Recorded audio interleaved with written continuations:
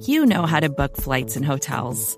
All you're missing is a tool to help you plan that unbelievable travel experience. That's why you need Viator. Book guided tours, excursions, and more in one place. There are over 300,000 travel experiences to choose from, so you can find something for everyone. And Viator offers free cancellation and 24/7 customer support for worry-free travel. Download the Viator app now and use code Viator10 for 10% off your first booking in the app. Find travel experiences for you. Do more with Viator.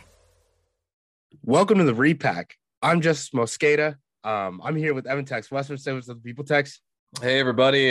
Justice, hope you're doing okay. You had a little bout this week, but you're back. You're sounding mostly solid over there. Yeah, I'm like probably 80% better. I was on the COVID list, which is why you guys didn't get it intercepted on Friday. I haven't left my house since Sunday. So other than to take out the trash, that's the one thing that I've had to do. But other than that, we've been basically quarantined. Apparently, every single person at the New Year's party that I was at, other than my girlfriend somehow, and then one of our other friends ended up getting it. So it was like 8 out of 10. Not great. 0 out of 10. Do not recommend. Do not recommend COVID. Not fun. Yeah, it sounded like you had a little bit of a rough week. So happy to hear you're back and mostly functional again. Yeah. Speaking of mostly functional and back, Packers offensive line, baby. That's right. The Packers lost 37-30 to the Detroit Lions. Billy Turner is still out for COVID. We never really got clarity on like what his timeline to return is as the right tackle, but Dennis Kelly ended up starting there. David Moore, the return man, was also on the COVID list. Those were the only two guys still on there. David Bakhtiari came back after what he said. He made it sound like he wasn't confident, coming into this week that he was going to play, even though, Matt LaFleur said on Monday, he was like, we're hoping David ends up practicing and playing. And he was even saying on Monday that, Jair Alexander, without practice because he was on the COVID reserve list, might have had a chance to play in this game. And then that, didn't end up happening, even though Jair practiced on Friday. Myers ended up starting at right guard. He started at center, which pushed Lucas Patrick to right guard. So Royce Newman ended up not starting, which I thought was interesting. I mean, that was something we've talked about all year, where it's like, if you're getting your best five out there, Newman isn't one of them. So yeah, very telling that they revamped. Yeah, very telling that was what they decided to roll out there, is that starting five. I think barring something unforeseen here, I think that's going to be the five that you get starting, in the divisional round in 2 weeks, unless Turner comes back at right tackle. And it's worth noting too that like when they benched, quote unquote, like benched their starters, there's not enough players on the team to like actually bench all your starters. Yeah. Bakhtiari came out. He actually came out like at a different time than everyone else. Bakhtiari, it seemed like it was fatigue issues is what they were saying, but that's not a big deal. Yeah. That was LaFleur's comment that he came off. I think it was middle of the last touchdown series that the starting offense was out there for in the end of the first half. And I think on the broadcast, they said he went into the tent and was going in with some trainers, and they looked kind of concerned going in there, but he came off and was smiling and just, put his baseball cap on and was chilling on the sidelines. So, hopefully that's all it is. And continuing to work back. And now that he's got those reps under him, they look good. So, hopefully that's a good sign for 2 weeks from now. Then he's got 13 or 12 days, whatever it is now, to rest up and be able to get ready. Myers also left the game. Seemed like when Rodgers went out, and Love came back into the game. And when he went out, Lucas Patrick ended up taking over at center, and then they plugged in Newman back at right guard. So something to look into. I mean, there was some talk in the APC Slack earlier about kind of like, playoff best five. Like if all these guys are healthy, what does it look like? And I'm not opposed to the idea of Billy Turner kicking into guard, honestly, and then having Kelly just locked down at a right tackle if that's the situation that it needs to be. Because if it's left to right, Bakhtiari, Runyon, Myers, Turner and Kelly, and then Kelly with Nyman off the bench, with Patrick off the bench. Newman as your offensive line 8, right? Yeah, like your number 8 guy. Like that's That'll about work. as good as you're gonna get. Yeah. Yeah, that'll do. And that'd be the polar opposite of last year, right? Where Bakhtiari goes down right before the playoffs. You start having guys dropping like flies. And you're last year you were losing guys at the end of the season. Now you're suddenly getting these guys back. It's I think why the vibes are so much higher right now, just across all of Packer Nation, about what this team can do compared to last season. The other thing too is when Neiman came in off the bench, he still looked very good coming off the bench. If he didn't look like he was ready, I would be a lot more cautious about Bakhtiari's situation, because having a tackle drop out of a drive mid-drive for fatigue isn't a normal thing, right? Yeah. Like Bakhtiari's situation is, very unique in and of itself in terms of like the amount of times he's looked like he's progressed and then taken a step back, right?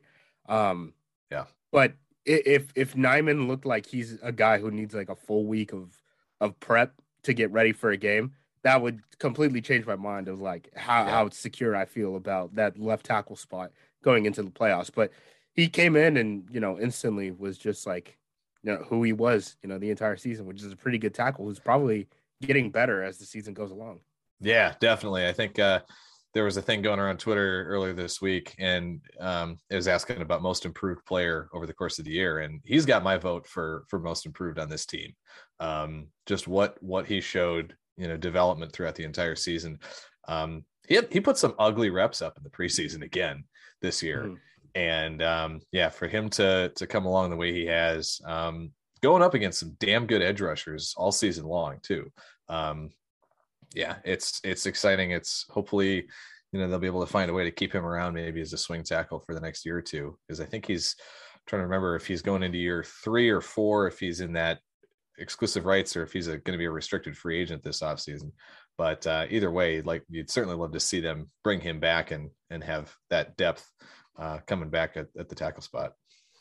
He's an RFA right now, so they'll Yeah. probably hit him with like what is it, like that 3rd round tag or something that is like $2 million, and then no one will touch him. Probably that low tender. So it should be noted too. I mean, Neiman was a guy who even like in August was behind like Ben Braden was getting, Ben Braden was getting reps over him as the replacement left tackle when they didn't know, what Bakhtiari's situation was going to be like. And Elton Jenkins was still playing some guard and stuff like that. And, Right. there were times in the summer too where Elton Jenkins was banged up and he wasn't playing too. So, yeah, I mean, this was a guy who was like a legit roster bubble type of dude. And now he's looking like, at the very least in 2 years, when the Packers no longer have, RFA rights, that he's going to end up being, if not one of the highest paid swing tackles in the NFL for someone, then a borderline starter for someone.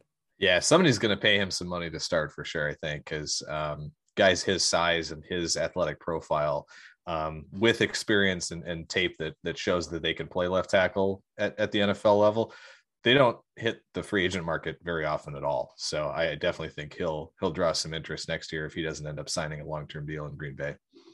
So the big questions we got injury-wise in terms of just coming out of this game, Aaron Jones also didn't play and Devondre Campbell didn't play.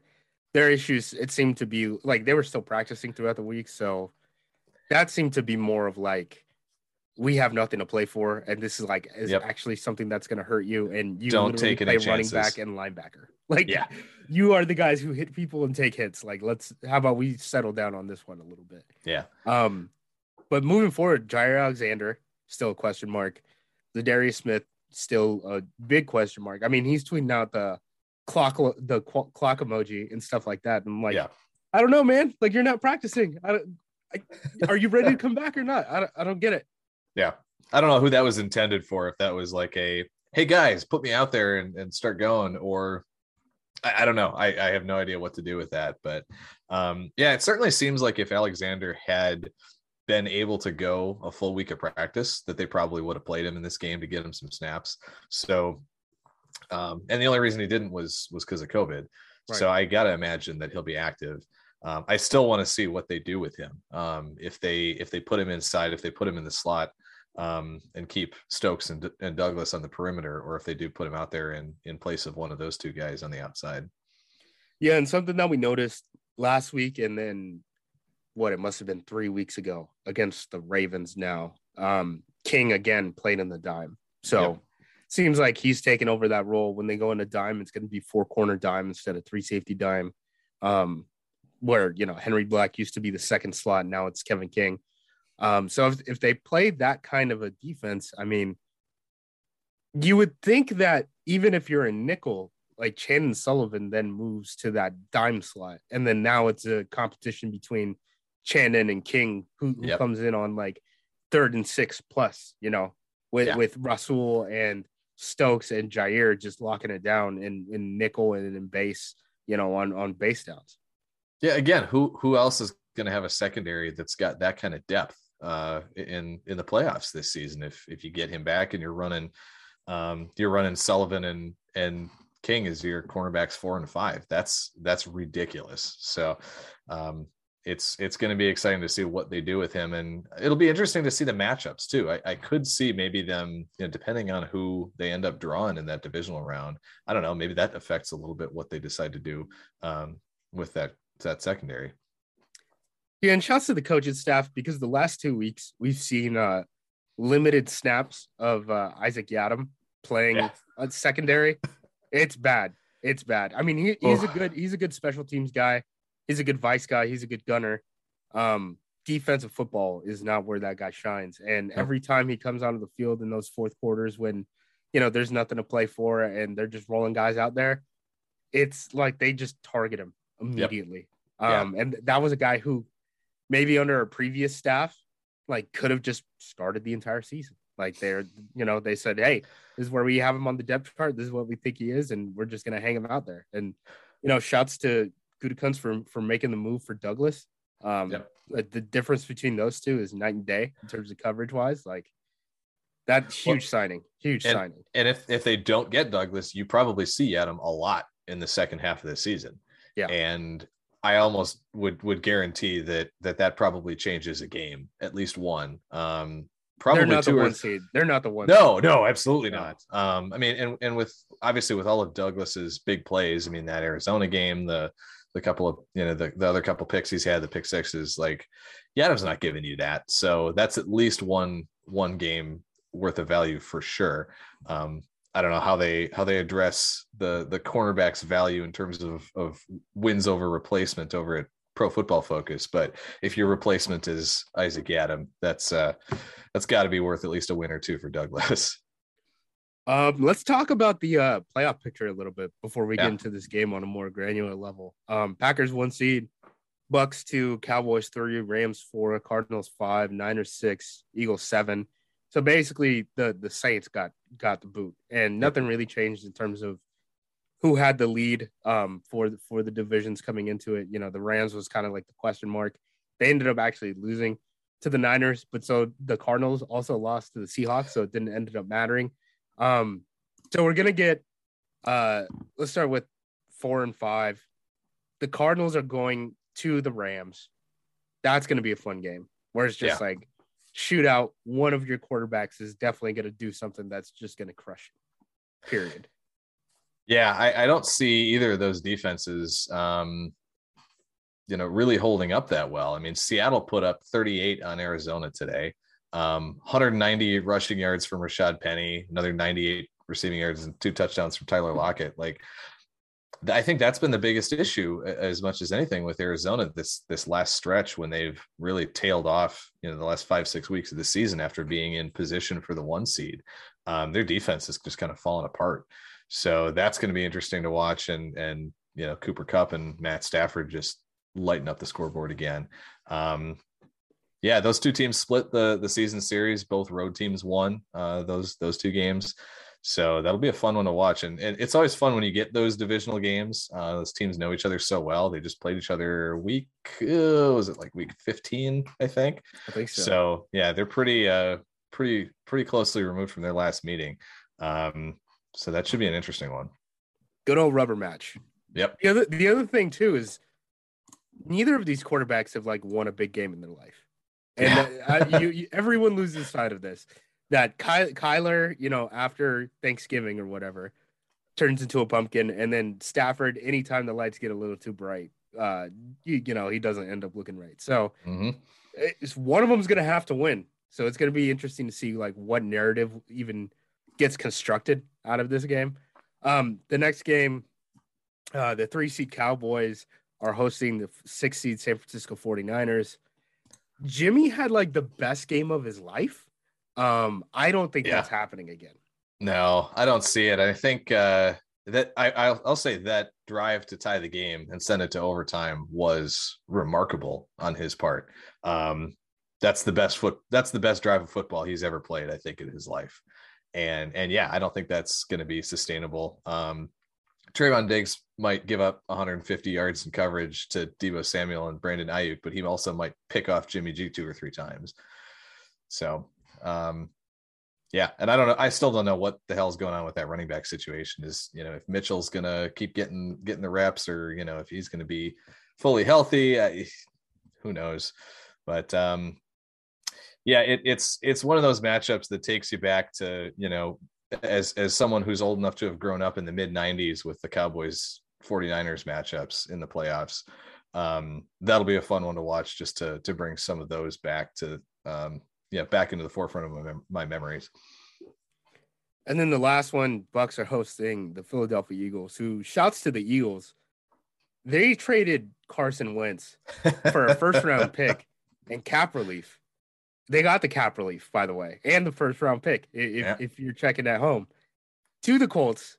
The Colts lose to the Jacksonville Jaguars today in the clown game, where all their fans are wearing the red noses because they're tired of Trent Baalke and they want him fired. They lost that game. So now the Colts aren't in the playoffs. They have a quarterback that they don't believe in at all. Yeah, I mean, you can't tell me they believe in him moving forward. And they don't have a first round pick. And they have to eat all that cap space. So the Eagles now are made it in the playoffs with just basically just saying Carson Wentz is no longer on our team. We are a playoff team with Jalen Hurts. I don't think they have enough firepower, but like the X factor is like, so the Bucks don't have AB anymore. The Bucks secondary is still somewhat of a mess. And then like, I guess like Goddard being an X factor with like Jalen Hurts running the option. Like I guess that's the path to victory for the Eagles, but I feel best about the Bucks winning and making it into the next round relative to anyone else. Yeah, and so much of the strength of the Eagles is that running game, and that's always been a pretty good strength of this Buccaneers defense, as currently constructed, is kind of shutting down the run. So if they can, do that and keep Hurts and Sanders and those guys kind of contained and force Hurts to have to throw the ball from the pocket, that's pretty much going to be it. And they can just, to do that, they can let JPP and Shaq Barrett tee off, and it's going to be over pretty early. All right. Do you have anything in general about this game you want to touch, or you want to head to break and get granular into this? The only other thing I think that's worth mentioning is that, thank God the Packers got out of this pretty much unscathed. The one injury was, looks like MVS went out with a back thing. Yep. So that'll be something worth watching, but we'll hit it after the break. But Packers still have their wide receiver 2 on the field, so I'm feeling pretty good anyway. Leave it there. All right, we'll take it to break, and we'll come back with vibe checks. Vacations can be tricky. You already know how to book flights and hotels, but now the only thing you're missing is, the actual travel experience. Because is it really a vacation if you're just sitting around like you would at home? You need a tool to get the most out of your time away.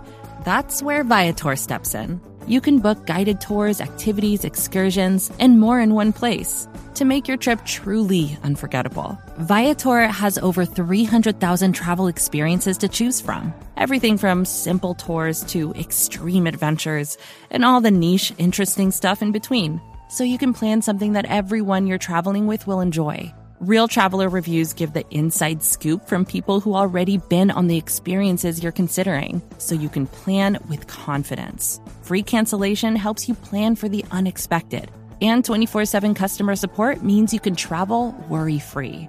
Download the Viator app now and use code Viator10 for 10% off your first booking in the app. Find travel experiences for you.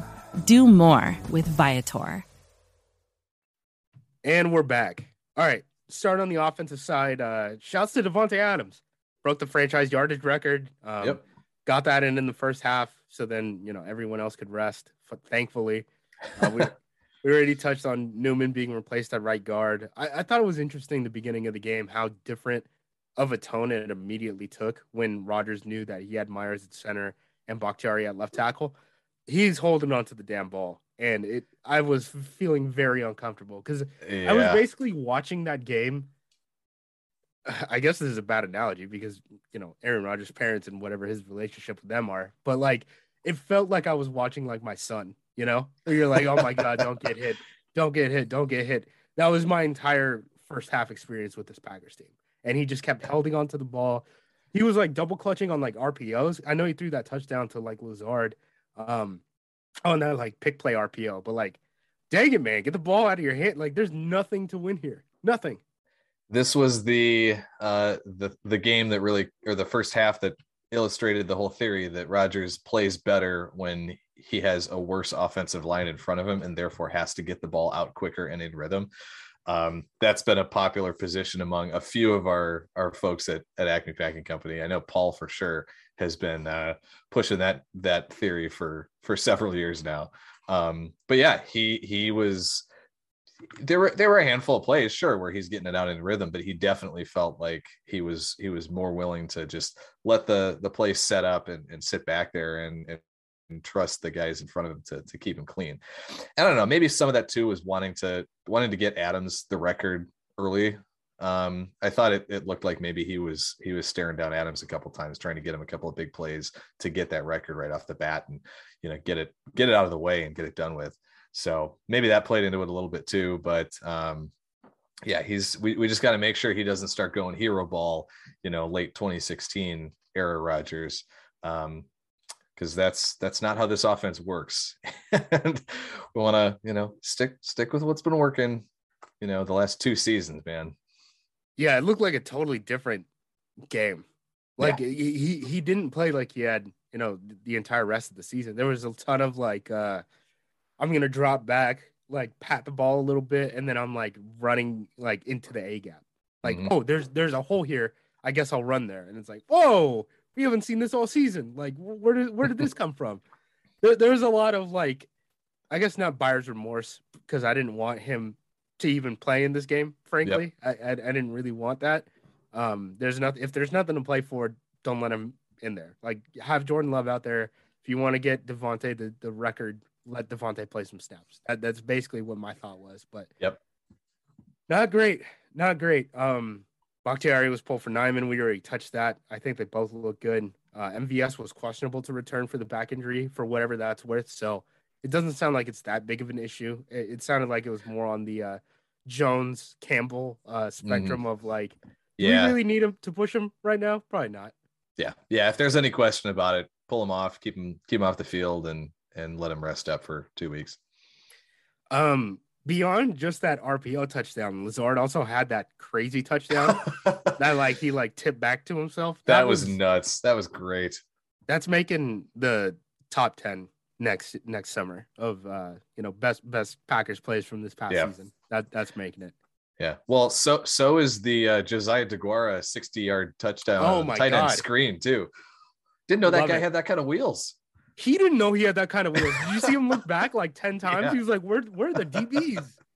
If you watch that play, who is it? I think it's Lucas Patrick. Just clobbers someone. Yep. Just absolutely just dirts a guy. And then he like takes out the corner, I think, because he dirts the guy so hard. And that's what springs DeGuara and why DeGuara looks over his shoulder 3 different times and is like, why am I this wide open? That was great. Yeah, that was fantastic. They were using the tight ends. They were rotating them a lot. Even early in the game, 3 tight ends in the first 3 snaps I have written down, 5 different wide receivers in the first 3 snaps. So like everyone was kind of getting involved real early on. Daphne, signs of life. Love to see that after, a couple weeks of him dealing with that ankle injury and getting passed up by Tyler Davis and stuff. Didn't really see a ton of Tyler Davis, but he definitely was out there. He did drop a could-be touchdown from Jordan Love. yeah, it was on the field goal drive or something late, or maybe it was the Patrick Taylor touchdown drive. But yeah, a great touch pass from Love to that front corner of the end zone, and just off of Davis's fingertips.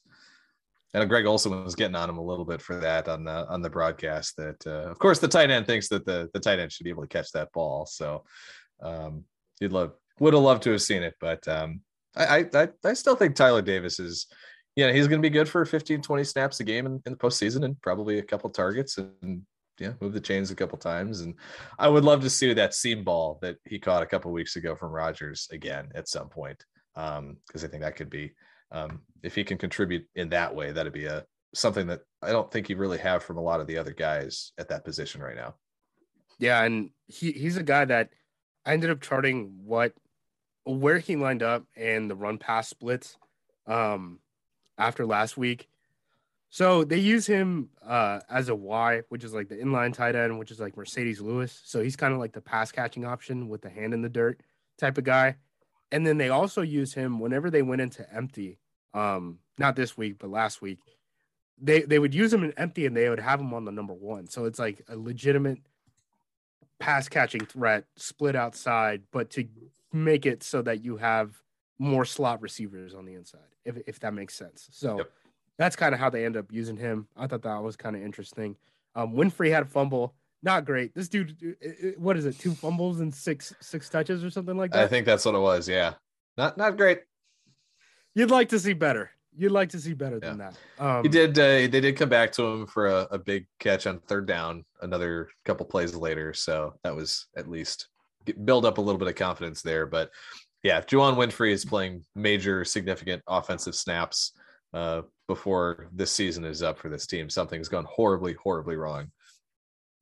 And the thing is, there's like maybe a chance that he's going to have to. I mean, depending on, I guess, COVID, right? Because COVID just could impact everything. Yeah. But Randall Cobb coming back adds more depth. I'm thinking of all the guys ahead of him, like in terms of position snaps. It has to be the 3 major guys, Cobb, Equanimeous St. Brown, and then it's him. Because he was getting more wide receiver snaps than Malik Taylor or Amari Rodgers, but he's still even then wasn't getting that many, and a lot of those were against the Arizona Cardinals that one week when everyone was just out. So yeah, he definitely is a positional wide receiver more than like a special teams guy, but it's not like they really even need him right now. I honestly wouldn't be surprised if he moved back down to the practice squad if Cobb and I guess Alexander already got activated, so that he doesn't count.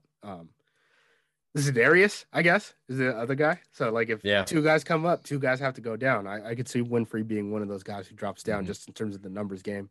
Patrick Taylor, NFL running back. Definitely an NFL running back. He looks good. He's great. You've been on him since day one. And, 53 yards, 11 carries. I think at least 3 or 4 that he broke off for 10-yard gains or so. Good burst, running inside and outside. Loving the prospect of this running back stable next year. When you get Kylan Hill back, still got Jones and Dillon, and then Patrick Taylor in that mix. That's a great set of 4 guys.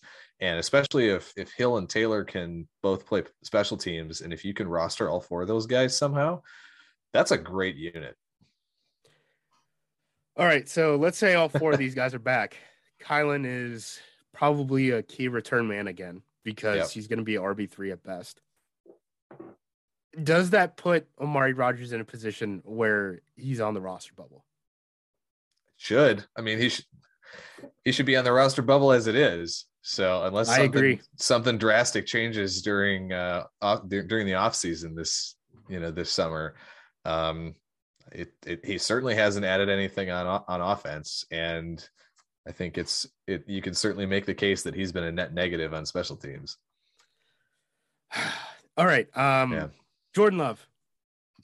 There's a lot of like, don't make a referendum off of this game type thing. But like between the preseason, between these games, we've basically gotten 3 full games of snaps out of Jordan Love. We saw him in his college career. He went through the whole draft process, all that stuff. I don't think he's a different guy than he was coming out of college. I think he's the same guy. Yeah. And that same guy he's not an NFL starter right now. So yeah, the development curve just hasn't seemed to take off, certainly the way you'd like it to. So still kind of occasional inaccuracy issues. The second pick today was one of those. Real bad. Yeah. The first pick, Amari just gave it up to the defense. Shouts to Amari. I mean, well, and it got tipped at the line of scrimmage too. Yeah. So there was two different issues on that one. I'm not going to blame him for that one, but the second one was all love. Missing on the throw to EQ that could have been a 70-yard touchdown too. I know he had pressure in his face, but I don't know if that's you just need to, trust it, step into your throw, take the hit and deliver it. Have to watch back at that one and see what happened there. But yeah, it's not, it doesn't feel great. So it's, I think we need to be on the he's coming back bandwagon.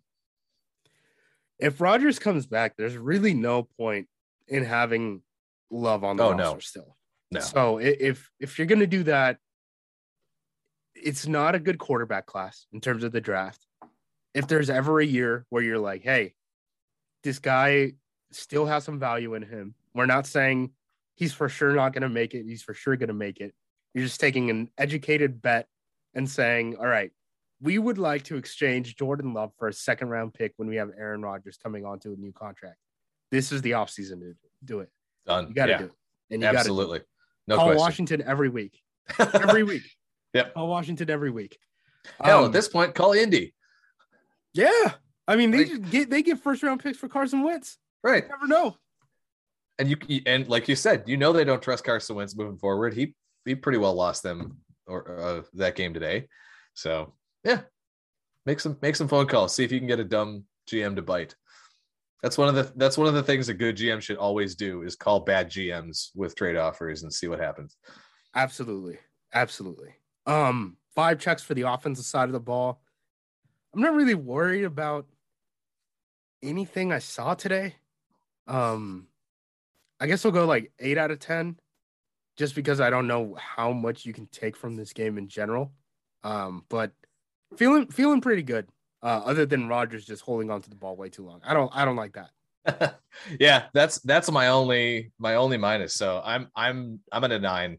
I am feeling sky high on this offensive line situation. Cobb's coming back. Lazard has been just a monster down the stretch.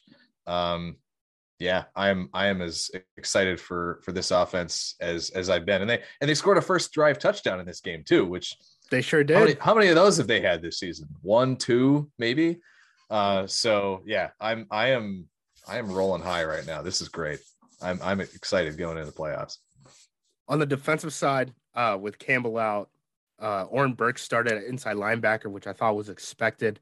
The Fox team, I don't know who they talked to in the production meeting. They had McDuffie in the graphic. Yeah. And I was like, what? McDuffie hasn't gotten like a defensive snap like this whole year. What games are you guys watching? So Burks got in. He started at inside linebacker. I thought he did okay. There were a couple times where they had him one-on-one with a wide receiver.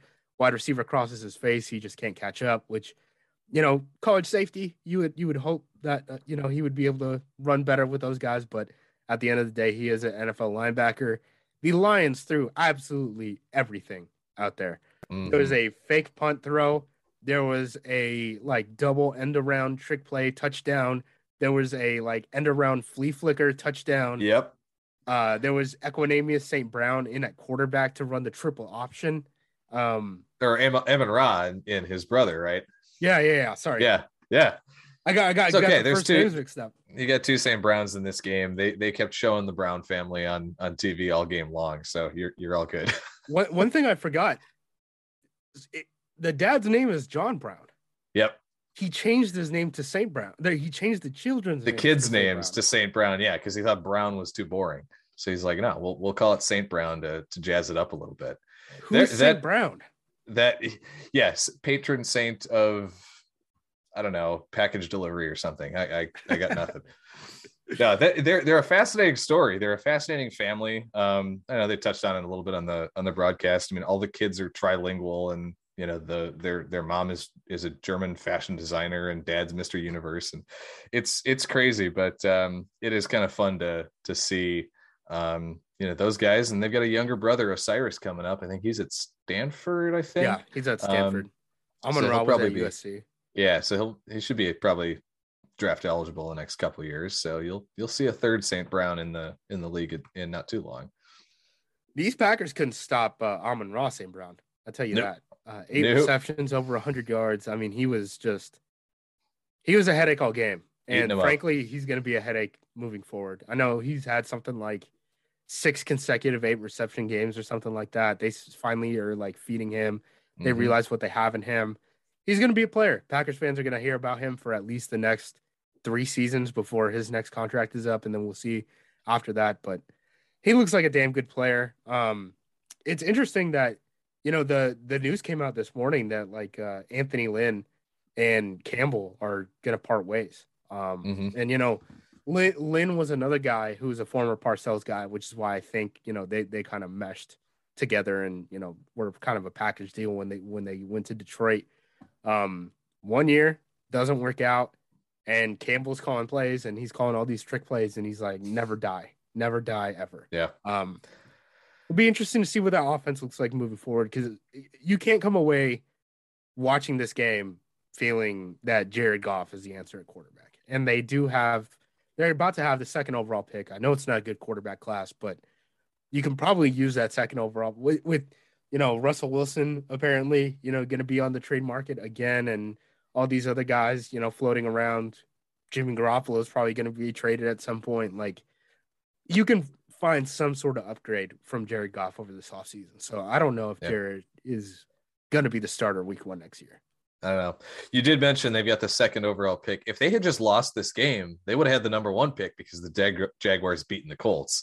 Yes. So they ended up shooting themselves in the foot by a little bit long term by not just rolling over and letting the Packers roll over them. But no, Campbell he pulled everything out, and mostly it all worked. We'll touch on that fake punt in a minute, but you get a little slot receiver throwing a 75-yard touchdown pass. I think I saw what they say on the broadcast. It was the longest touchdown pass by a non-quarterback since like 2003, something ridiculous like that.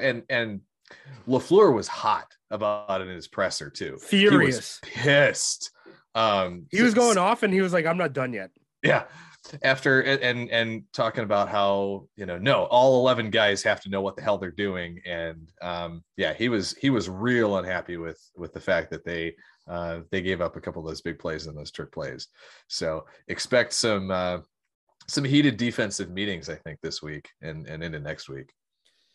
For as much as people make this game out to be, they rest their starters in the second half, that was really on the offensive side. And on the defensive side, the secondary was there the entire game up until probably the 4th quarter, I would say. I think then, the front, they were doing like the mass subs thing, right? Where it was like, they would start a drive with Tipa and Garvin or something like that. And then the next drive, it would be Kenny's out there and Dean Lowry's out there and Gary's out there and Preston Smith's out there.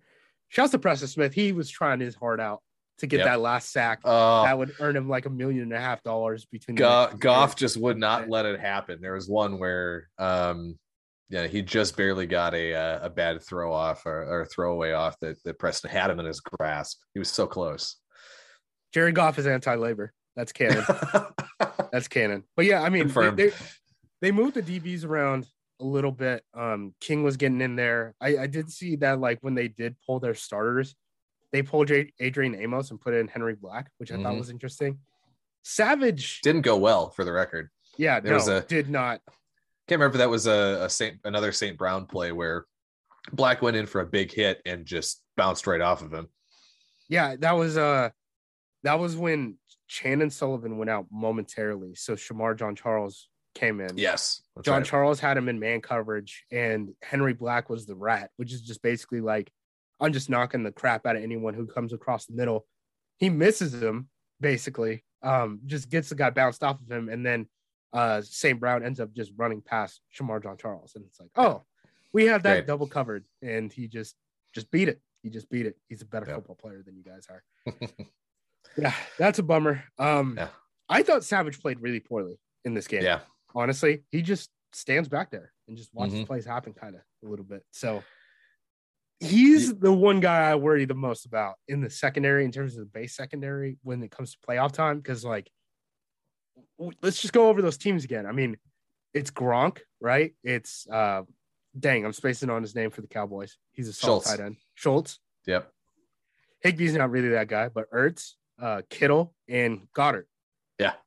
Damn near every matchup, you're gonna have to match up with some of these tight ends and hit some guys across the middle. And if Savage is just standing there straight up, like, that's gonna be a mismatch sometimes. It's not like Savage is a huge dude. He's a guy who has like man cover skills like a cornerback, but like you're a safety. You're gonna have to pop some guys sometimes. Like come downhill and make a tackle. Yeah, not great. That's the matchup that scares me the most on defense. And I think a lot of this game too, you saw the absence of Devondre Campbell a lot in this game. That I think, I mentioned it, is he maybe the single most important player on this defense, just based on what replacement level is behind him, that drop down from him to Chris Barnes. Kenny Clark is maybe the other possibility, right?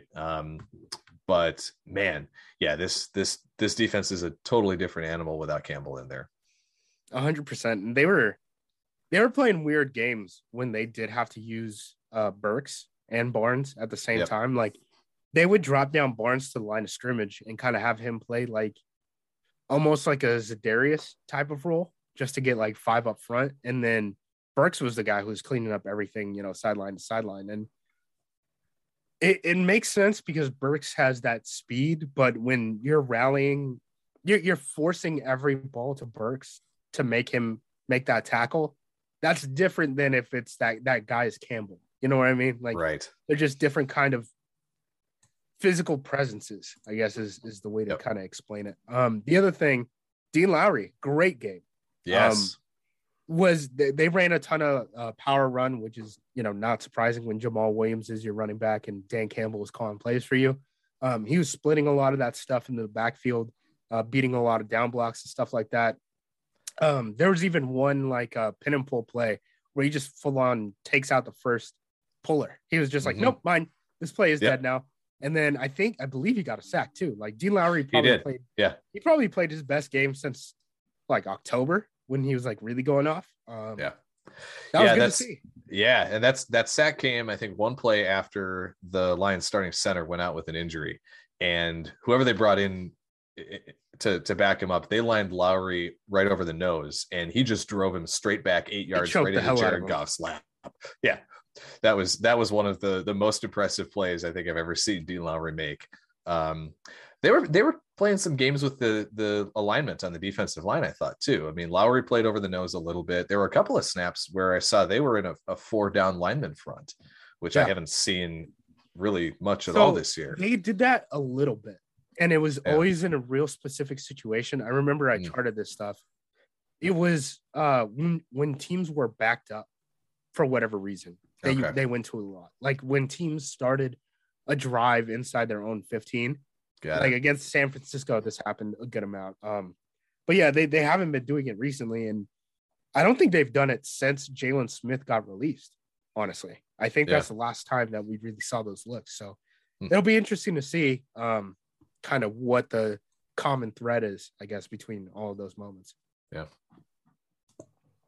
In terms of vibe checks, where are we at defensively? I don't think this was a good game at all for the defensive side. I mean, at the end of the day, you're still going against Jared Goff. You couldn't stop a rookie wide receiver with your starters. Your depth really got shown. The trick plays are the trick plays, whatever, but there were other things to be worked on other than just that. So I'll say like 6 out of 10. Yeah, and that's where I'm at too, because Campbell being out for this game, I think makes such a huge difference. Between that and the trick plays, I think you get a more normal situation.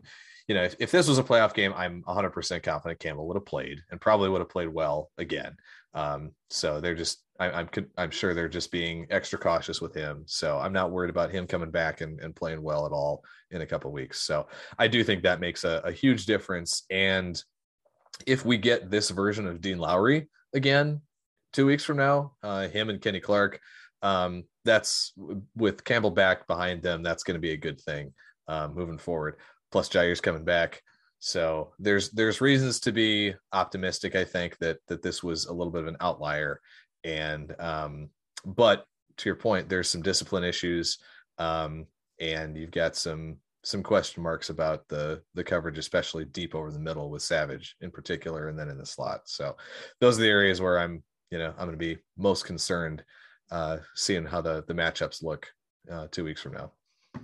Yeah, and I think a lot of the St. Brown stuff, honestly, is coming from the slot, and yes. maybe that's something where they look and they're like, "Damn, we need Jair there, or we need Russell Douglas there, or something." Because I think both of them are more likely to play in there than Stokes, just because if Douglas is being that aggressive and you're that aggressive in the slot, like those are house calls, and he's already making house calls, but you can get a lot more of those from the inside, and that's a game changing play. Yeah, and Jerry Gray even said this week that Stokes is a boundary corner right now. He doesn't want to, pressure him with adding any of those types of responsibilities onto his plate. So that tells me that if they're going to do anything, it's going to be Jair Rasul. And with a guy like Amon-Ra, who is he's a decently sized guy. He's not huge, but he's decently built, and he's not a burner, but he's a really good route runner. He's a good technician. I think that's where a guy like Rasul maybe, body him a little bit at the line of scrimmage and, see if you can throw him off a little bit off his release. Maybe that's a way to combat that a little bit. So again, it'll come down to the matchups and who they play in a couple of weeks, but that's going to be probably one of the things I'm going to watch most when the Packers are on defense in a couple of weeks.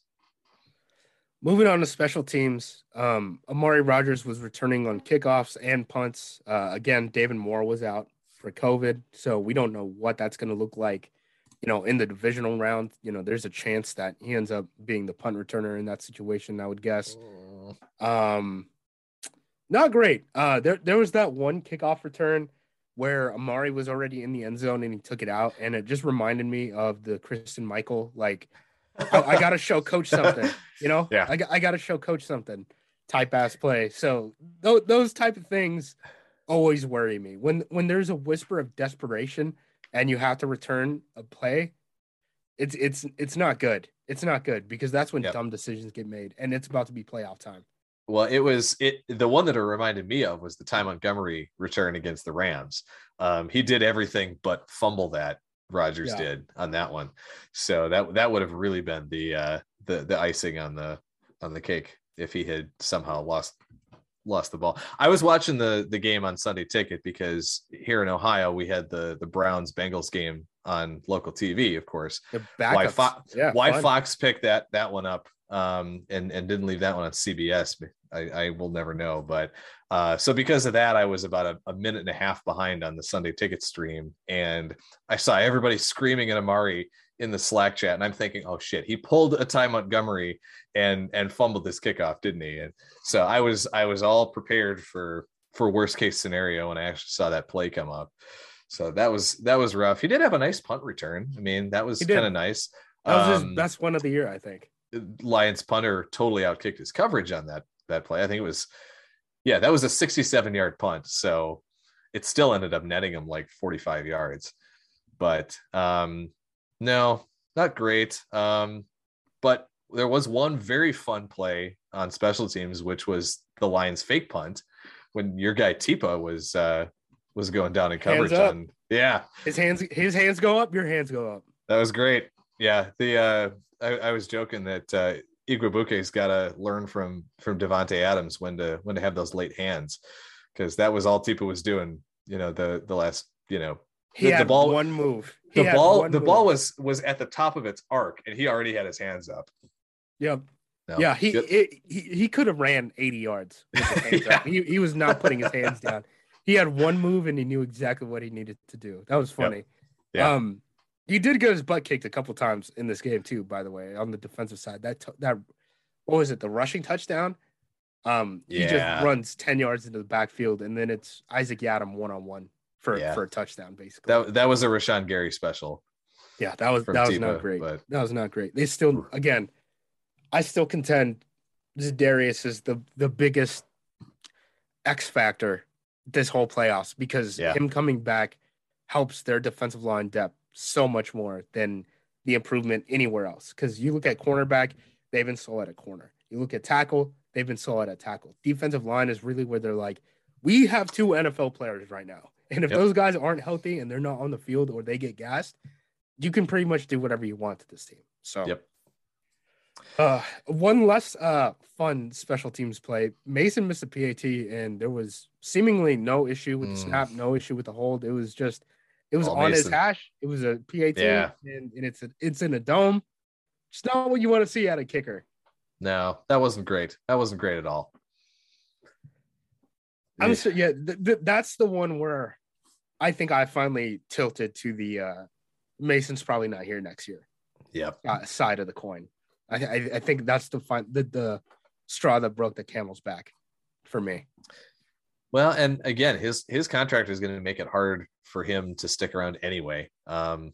With the cap situation the way it is, they're going to have to find $2-3 million here and there where they can if they're going to try to bring Aaron and Devontae back next year. So I think that's an easy place to pick up about $2.5 million in cap space if they if they really need to find some extra money to go around.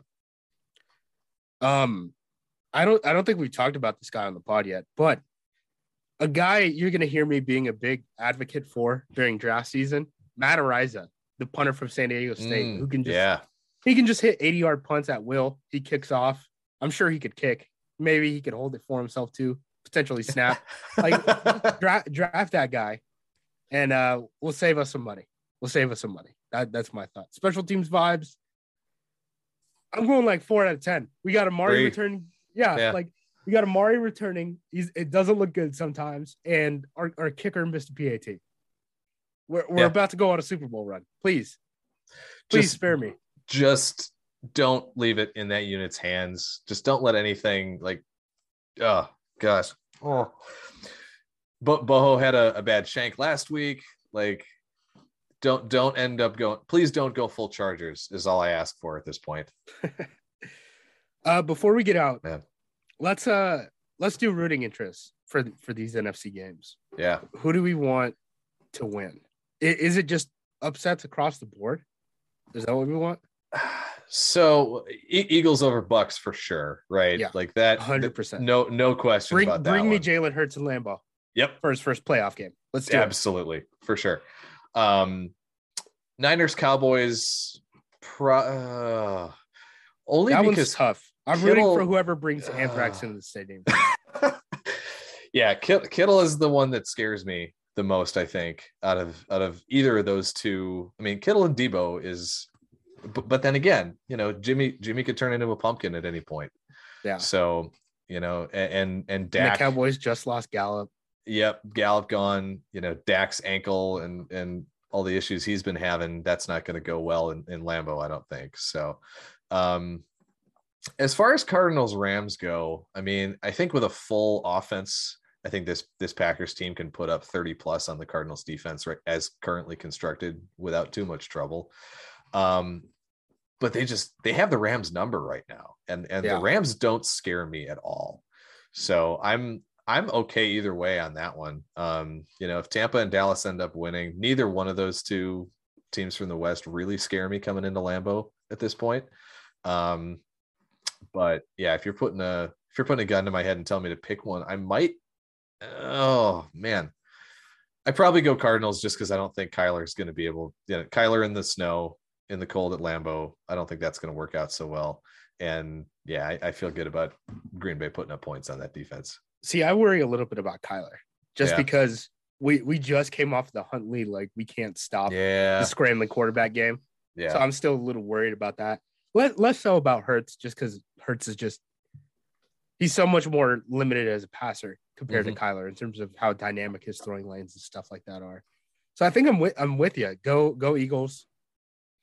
Go Cowboys. Honestly, I don't want a piece of shit like the me being lulled into not being afraid of the 49ers and then having Shanahan and Kittle and Ayuk and Debo just come and rip us a new one is not what I want. So probably go Cowboys, bring me McCarthy. I know we can outthink McCarthy, I promise.